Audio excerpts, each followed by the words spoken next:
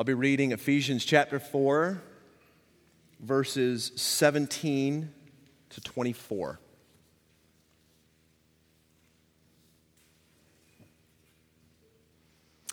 This is what Holy Scripture says. Now this I say and testify in the Lord, that you must no longer walk as the Gentiles do, in the futility of their minds. They are darkened in their understanding, alienated from the life of God because of the ignorance that is in them due to their hardness of heart. They have become callous and have given themselves up to sensuality, greedy to practice every kind of impurity. But that is not the way you learned Christ. Assuming that you have heard about him and were taught in him as the truth is in Jesus, to put off your old self, which belongs to your former manner of life and is corrupt through deceitful desires, and to be renewed in the spirit of your minds, and to put on the new self, created after the likeness of God in true righteousness and holiness. This is the word of the Lord. Thanks be to God. Well, friends, I want to invite you to take your Bible again and open up to Ephesians 4. For many of you here, you know that I've been working my way through 2 Thessalonians, so you might be wondering why we're in Ephesians this morning. It just so happened that I wasn't actually scheduled to preach, but we had a last-minute change. And so I'm going to a text that I'm a little more familiar with because I'm not really that prepared to preach through 2 Thessalonians. But we will get there in September. But today we're going to be looking at Ephesians chapter 4. This is the text that I chose kind of last minute, and I believe that it fits really well with the theme of our service and how it was planned about pursuing righteousness. So let me pray, and then we'll jump into Ephesians 4. Father, we had our plans in place, but in your sovereign wisdom and goodness, you turn things around. And Lord, we thank you for that because your ways are so much greater than our ways. Your thoughts are higher than our thoughts. And Father, we trust that you have a word for us to hear this morning. So give us ears to hear. And grant me grace, O Lord, to preach with clarity, to preach with conviction, to preach with faithfulness that which is written in your sacred word. Lord, speak to us and change us so that we would become more and more like Jesus Christ. In his name we pray. Amen.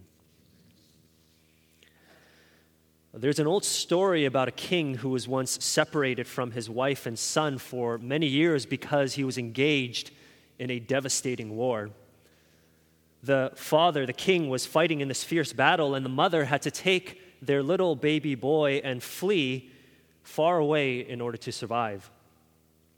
Just so happened that the war lasted for many years, and instead of the son growing up as a prince in the palace, he grew up as a peasant in a small rural town living in poverty. His true identity was kept a secret, even from himself, because the mother didn't want any unwanted attention being brought on him and finding themselves in potential danger because he was the son of the king. And due to the difficulties of life, the boy grew up getting into a lot of trouble. He didn't have his father around. He was living in a very poor environment. He would often steal from his neighbors. He would get into fights with other kids. He was rebellious and mischievous, and this happened for a long period of time. Now, by the time this little boy became a young adult, the war had finally come to an end, and his mother told him about his true identity and how he wasn't a lowly peasant. As a matter of fact, he was royalty. He was the son of the king. And as you can imagine, this came as a complete surprise to him. And upon knowing this truth, the son went to the kingdom looking for his father, and the king who thought he had lost his family was finally reunited to his son, the heir to his throne, the one who was born to be a prince. The boy who thought he had no father growing up finally found his true identity having met his father, the king, and in that very moment, everything changed. He was the son of the king. He was a prince, and nothing in the world was ever going to change that again. And at once, in the king's excitement, he had his servants do all that they could to take care of his son. They dressed him in the finest royal robes. They slept him in one of the best bedchambers. All the richest foods were placed in front of him. He was exposed to the kind of lifestyle that made sense for a prince to live. But it was said that people would often find the prince wearing not his royal robes, but his old ragged clothes. He would be working in the fields and he'd be sleeping amongst the other servants on the ground because that's just what he was used to. That's how he grew up. He became accustomed to that kind of lifestyle, so much so that he couldn't get used to the palace lifestyle. Just because he became a prince didn't mean he automatically knew how to live as a prince. What he needed to do was simply learn to be who he was, a prince. In the letter to the Ephesians, Paul begins in chapter 1 by reminding the Christians of their true identity in Jesus Christ. In chapter 1, if you know that marvelous chapter, Paul talks about how God has chosen them before the foundation of the world and how God in his love predestined them to be adopted into his family. This was true of the saints in Ephesus, and this is true of every single Christian. If God has regenerated your heart and caused you to be born again, if he has saved you and redeemed you by his grace through faith in Jesus Christ, then you are no longer a slave to sin, but you are a child of the living God. That is your true Christian identity. That is central to who you are. And because this is God's doing, there is nothing and no power in the world that will ever change your status before God. Brothers and sisters, you are sons and daughters of the living God. You are precious in his sight. You are deeply loved, cherished, and cared for. But here's the problem that we all face. Just like the prince who constantly fell back to his old habits and old ways, we too, as believers, have this awful tendency of falling back to our old ways of life, how we lived our life in our pre-Christian days. And where we are in Ephesians 4 this morning is a part of Paul's letter where he exhorts the Christians, chosen, loved, and adopted into God's family, to simply become what you are. Become what you are. That's a little famous phrase that was coined by, I believe, Martin Lloyd-Jones, talking about this is who you are. And the Christian life is simply a journey of becoming that which is true of you, where your actions actually match your identity. You are children of God, called to a life of holiness and righteousness, and what you need to do is become that which you are. You are sons and daughters of the holy God. You are a royal priesthood. You are a holy nation and a people for his own possession. And that being true, there is a certain character and conduct of life that matches your God-given identity. It is not appropriate for a prince to live as if he's still a peasant. And in the same way, it is not appropriate for a child of God to live like he or she is an unbeliever. And that brings us to our point number 1. We need to quit living like an unbeliever. Look with me now at our text, Ephesians chapter 4, verse 17. Paul begins by writing, "Now, this I say and testify in the Lord." When Paul uses that little phrase, "in the Lord," which he does often, it means that what he is about to say is by the authority of Jesus Christ. In other words, listen up, pay attention, because what you're about to hear is a message from the King of Kings. He goes on and he says, now this I say and testify in the Lord, that you must no longer walk as the Gentiles do in the futility of their minds. No longer walk as the Gentiles do in the futility of their minds. Now, you know this. The word walk there isn't literally talking about the way you walk down the street. It's not like the Gentiles had a certain unique stride and strut in the way they walked down their street. No, when the Bible uses the word walk, it's talking about the way we live our life. It's our lifestyle and our actions. In other words, our way of life must not be like that of the unbelieving world. That's what he means when he says Gentiles. In this context, it's strictly referring to unbelievers, the pagan non-Christians and Romans who were living amongst the Ephesian Christians. I mean, we need to realize that Ephesus wasn't a Christian city. Just like here in Toronto, the believers in Ephesus were living in a place where they were surrounded by unbelievers, and within that kind of environment, Paul is saying to them, you need to be different.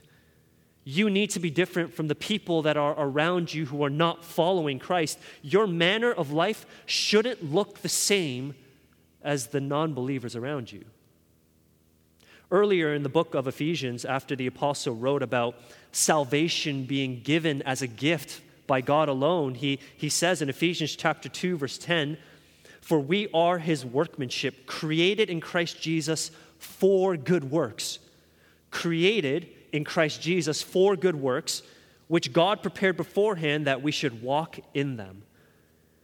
And what that means is that it has always been a part of God's plan that he would save a people from dead works and call them to a life of good works, to actually walk in these good works, to live doing good works. So I'm just going to be real frank with you right now. If you claim to be a Christian, but there is really no difference in how you live your life from that of an unbeliever, and you think that's okay because you're presuming on grace, then you need to seriously ask yourself the question, am I really saved? Maybe ask yourself some of these questions. If you had a new hire come into your workplace, would they be able to see that you're different from some of your non-Christian colleagues? If you had a new student show up to your school, would they be able to see that you're different from the rest of your unbelieving classmates? Have you ever been made fun of by some of your friends and made them feel a little bit uncomfortable because you live your life with a different set of values and standards? Or do you do just what everyone else does around you? Do you walk the way the world walks? Do you talk the way the world talks? Do you laugh at the same crude jokes? Do you engage in the same gossip? Do you do the same sinful things as all of your unbelieving friends? Brothers and sisters, Jesus saved us to be different from this unbelieving world, which is the very reason why we need to be done with our old unbelieving ways. Now, don't let this overwhelm you, because this isn't a call to perfection. We know that sin doesn't just disappear overnight. That day will only come when the Lord brings us to glory. But even if we're not who we ought to be, even if we're not all that we should be, can you truly say by the grace of God you're not the person that you used to be? Can you say that you're not walking the same way that you used to walk, or talking the same way that you used to talk? Can you say that the things that once excited you in this world are becoming increasingly more repulsive to you? Really, the big question is, are you becoming more like Jesus Christ? Because that's what it ultimately boils down to. Are you becoming more like Jesus Christ? Because if you're becoming more like Christ, then the other side of that is you are going to become increasingly different from the world. Now, we have to realize here that Paul's not merely seeking to fix our external behavior. He's not just concerned about what we look like on the outside. He is far more concerned about what we look like on the inside. And I want you to look again at verses 17 to 18. I'm going to read through the text, and you'll see that Paul places the emphasis on the brokenness of the inner man. Okay, the brokenness of the inner man. Just listen to the words that he's using. Verse 17, the futility of their minds. They are darkened in their understanding, alienated from the life of God because of the ignorance that is in them due to the hardness of heart. Mind, understanding, heart. You see, the foundational problem with the unbeliever isn't on the outside, but rather it's on the inside. They are broken on the inside. Their way of thinking is spiritually dead. It's futile. Their ability to comprehend is clouded. It's darkened. They are separated from the life-giving power of God because of the ignorance that is in them that is produced by the hardness of heart. Futile in their thinking, darkened in their understanding, hardened in their heart. Hardened in their heart. Now, that little phrase there might sound very familiar to you if you've read through the Old Testament, especially when we go to a book like Exodus. One of the recurring words that come up again and again is hardness of heart. And it was what was often said of the state of Pharaoh's own heart when he refused to obey God's explicit commandments and let the people of Israel go. You see, in essence, the heart of Pharaoh resides in all of those who do not believe in God. And this hardness of heart results in a darkened mind, and because of that, it is a life that is separated from God.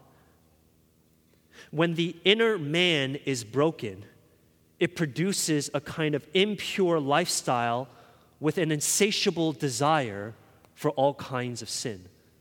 That's where Paul goes next in verse 19. When the inside is broken, it shows on the outside. And because the inner man is broken of the unbeliever, look what happens in verse 19. They have become callous and have given themselves up to sensuality, greedy to practice every kind of impurity. That's the result. The more someone hardens their heart to God, the more they become desensitized. And they don't start to feel the shame and guilt that ought to be there because of their sin. They actually start to believe that their sin is okay. And they become greedy and they become pursuing of all kinds of impure actions and a life of sensuality. That's what a hard heart does. It makes you callous to shame and it makes you greedy to sin. Nate Larkin is a Christian author who wrote the book Samson and the Pirate Monks. It's a fantastic title that tells you nothing about the book. But many of you who've been around here for years will probably remember that title and also remember our man-to-man ministry that was built out of that book. In this book, Nate talks about his own experience of how he descended into a horrible and terrible life of immorality and promiscuity. It started, as he testified, it started early on in his life by watching just some inappropriate stuff online. But the thing is, he never repented, and he never dealt with the sin. He engaged in this act of immorality on a regular basis, and over time, what started to happen was he became bored of just watching stuff. He became so bored that he wanted a new fix. He wanted something that was going to stimulate him and excite him even more, and so he started to frequent shops around town, the ones that you don't want to be a part of. And he did that for a little while, but guess what happened? He didn't repent. He didn't confess his sins. He didn't bring it into the light. And so the more and more he started to do this, the more and more it became familiar, and he got bored. And it eventually led to several long years of paying and visiting prostitutes for his own gratification. Now, what you need to understand about Nate's story is that he did all of this while he was still married with kids. And not only that, but he was a full-time pastor in a church. Needless to say, when everything came to the light, this broke his marriage, his family life, his ability to work. Basically, his whole world was falling apart. He was experiencing all of the consequences, but he couldn't stop. He hardened his heart to the call of repentance. He just stopped caring about the consequences, and he spiraled into a life of heinous sin. Now, that's a bit of an extreme example. That doesn't happen to every single unbeliever, but that is a picture of the kind of impure lifestyle of those who harden their hearts to God and willfully reject Him. See, brothers and sisters, we need to be careful that we're not hardening our hearts to sin. Sin has a terrifying, deceptive power to cloud your judgment and darken your understanding, which is why you must be ever so quick to deal with sin when it's exposed into your life. The more you delay in addressing your sin, the more your heart will harden, the more your mind will darken, and your actions will be grieving to the Holy Spirit. See, I have a friend of a friend. I heard a story about a friend of a friend, and he lived a kind of lifestyle that was very similar to Nate Larkin. And he was being unfaithful in his marriage, and he was pursuing a relationship that was outside of his marriage, and then everything came to light. His whole life fell apart, and he finally came to his senses, and he told my friend, he said, look, when I was actually doing all that stuff, I literally believed that what I was doing was right. He convinced himself that what he was doing was right. That's what sin does. That is the terrifying, deceptive power of sin if you allow sin to remain in your hearts and flourish unchecked. You need to deal with the sin that is exposed to you. Don't give sin an inch in your heart, because it will deceive you, it will darken your mind, and it will lead you to a place where you cannot go. Don't harden your hearts. It's not who you are.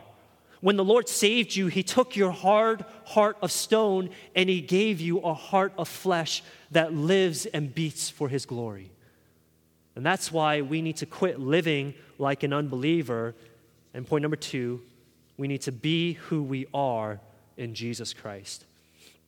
Look at verse 20. Paul continues on and he says, but that is not the way you learned Christ, assuming that you have heard about Him and were taught in Him as the truth is in Jesus. Now, that's a bit of an odd statement, because when you learn something, it usually has to do with information, right? You learn content. You don't learn a person. But what the Ephesian Christians learned wasn't just a bunch of data, facts, and information. Their learning was a real relational encounter with the person of Jesus Christ. And that's why he says that is not the way you learned Christ. You see, they didn't just know things about Christ, they knew Christ. It was a very personal and intimate knowledge, a real relational encounter. You know, maybe this is just a good moment to pause and ask the question, do you know Jesus this way? I'm not talking about simply knowing things about Jesus. I'm asking you, do you have a real relationship with Christ? Being a Christian isn't about knowing just a bunch of facts about the Bible. I've actually met some unbelievers who know the Bible better than most Christians that I know. And it's not what our faith is about. True Christianity is about putting your trust in a real Savior, about believing the very real Jesus who has died for your sins on the cross and rose again. The act of trusting and believing is true evidence of a relational encounter with Christ. So friends, if you're here this morning and you don't know Jesus, then come and put your trust in the very real risen Christ. Don't be content with just attending church on a regular basis or knowing a few things about Him in the Bible. That will never lead to salvation. What you need is a real encounter with Jesus.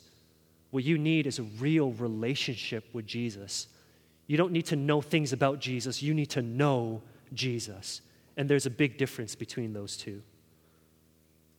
The Ephesians knew Jesus personally and intimately. And in knowing Jesus, they were taught how to live in such a way that was consistent with their identity in Christ. So if you truly want to become what you are, then first you need to, here's point number A in your bulletin, take off the grave clothes of the old you. They were taught, look at verse 22, to put off your old self, which belongs to your former manner of life and is corrupt through deceitful desires.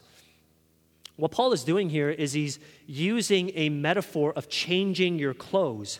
We need to put off, take off, or get rid of our old, filthy, ragged clothing of sin and rebellion that belong to our old self. And he says, when he says to put off your old self, he's talking about the attitudes, emotions, and behaviors that are characterized by sinful corruption. Paul says something very similar in Colossians. He writes in Colossians 3, verse 8, "But now you must put them all away, anger, wrath, malice, slander, and obscene talk from your mouth. Do not lie to one another, seeing that you have put off the old self with all of its practices. Any sinful emotion, any sinful thought, any sinful action that is tied to your old sinful life must be put off and put away for good. Now we have to be careful here because the putting off, the action of putting off, and later the putting on language that he talks about in verse 24, there is in one sense where these things have already taken place in a believer's life when they put their faith in Jesus Christ. It has been put off. Our old self has already been put off.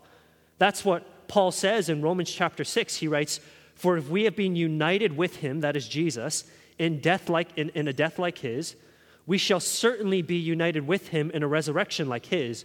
We know, listen to this, we know that our old self was crucified with him in order that the body of sin might be brought to nothing, so that we would no longer be enslaved to sin.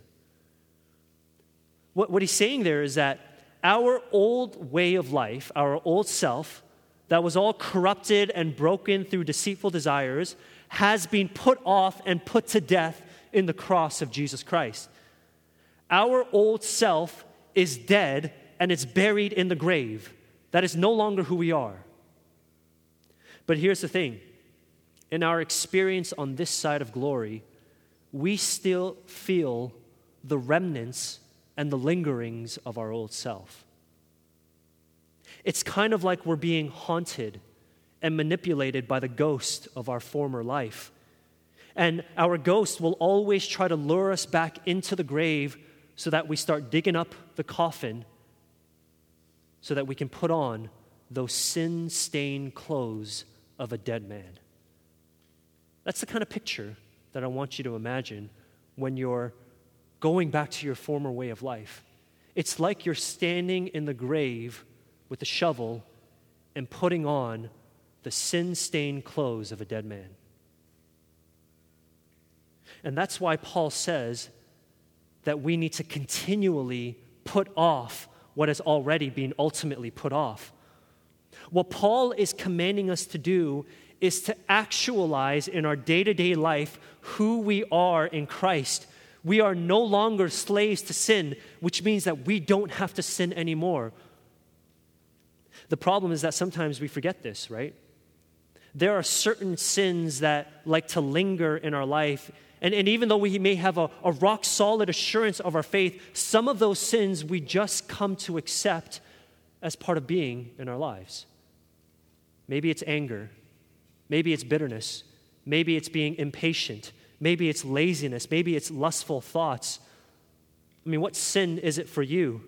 Is there a particular sin in your life that you've just come to terms with, that you just believe will always be a part of you because it's who you are? Friend, if that's you, then you need to remember that is not who you are. Jesus did not save you to continually live in a life of impurity. On the contrary, he saved you so that you would continually put off that old dead self and live a life of righteousness and holiness. That is not who you are, and you need to remember that you are a child of God. Those filthy, sin-stained clothes belong to a person who you used to be, who is now dead in the grave. It's not who you are.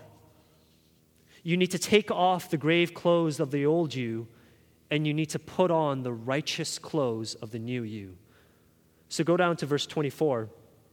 In contrast to putting off the old self, Paul calls on the Christians to put on the righteous clothes of the new you. Verse 24, and to put on the new self created after the likeness of God in true righteousness and holiness. If the old self is a kind of life marked by attitudes, emotions, and practices of sin and corruption, then the new self is a life that is marked by attitudes, emotions, and practices of righteousness and holiness. It's the kind of life that reflects the very character of God himself. That's what it means to be created after the likeness of God. We are a new creation, created after the likeness of God in true righteousness and holiness. And because of Jesus Christ, we are already counted righteous. And so when Paul calls us to actively put on the new self, it is, once again, a call for us to become what we are, righteous children of a righteous God. You see, this is what theologians have for a long time called the process of sanctification. It's that lifelong journey of becoming holy as we are already made holy by Christ. We are put off the old self, and we are to put on the new self. Now, the big question here is, how do we actually do that? How do we actually take off the grave clothes of the old self and put on the righteous garments of the new self? How do we practically do that? Are we supposed to just try a little harder and muster up some determination to put our old sins to death or pursue righteousness? Well, not exactly. In my first story about the peasant who became a prince, although he was already a prince, he needed to take the time to learn new ways of how to think and how to live. In other words, his very mind needed rehabilitation. It needed to be constantly renewed by what he knew was true and good and right. And in the same way, our minds need to first be renewed by learning what is true and good and right. And the way we do that is by turning our attention to God's word. Verse 22 was about putting off, and the verse 24 was about putting on. But notice that I missed a little verse there in the middle, verse 23. It says, "And be renewed in the spirit of your minds." So here's point C. You need to stand in front of the closet, not the grave. As Paul uses this metaphor of changing your clothes, put off and put on, I want to then call on you believers to stand in front of the closet, which I'm using as a picture of God's word.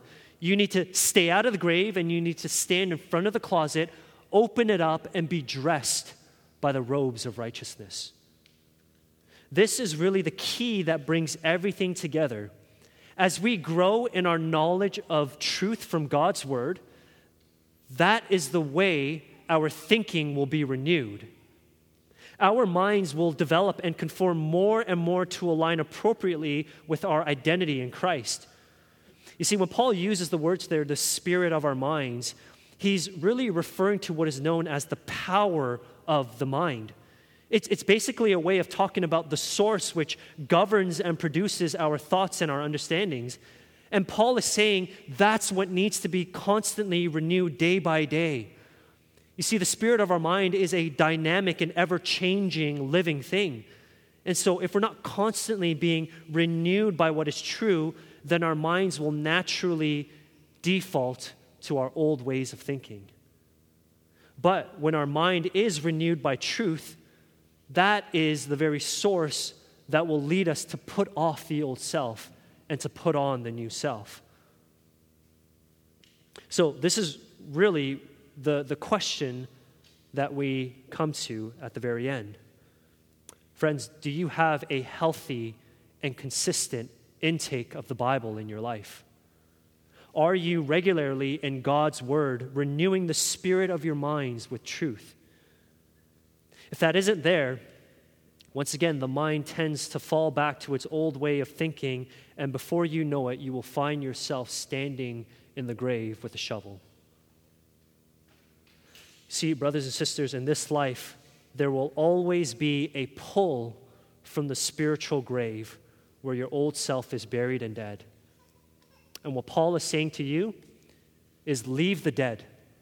Leave the dead where they're supposed to be, in the grave. You are a new creation. You've been given a new life in Christ, and you've been given a new call to live a life of righteousness and holiness, a new way of life that is marked by the very character of God. So don't be like the prince who fell back to his old ways of living. Your identity is in Christ, and you belong to the King of Kings. And so wear the righteous robes that he gives you. Become what you are. Let's pray. Father, we are so very thankful that we have been covered with the righteousness of Christ. But Lord, we confess that we are not all that we ought to be. And so we need your help. And you have given us help, O Lord, in your word. You've given us truth so that we would be renewed in the very spirit of our minds to put off the old self and to put on the new self. O Lord, give us much grace to be people who are disciplined in being in your word. And give us much grace, O Lord, to put to death all the sins that are in us. Help us, Lord, to be violent. Help us to put to death all that is earthly in us. And Lord, give us much grace to pursue that narrow path of righteousness, but the path that leads to everlasting life. In the name of Christ we pray. Amen.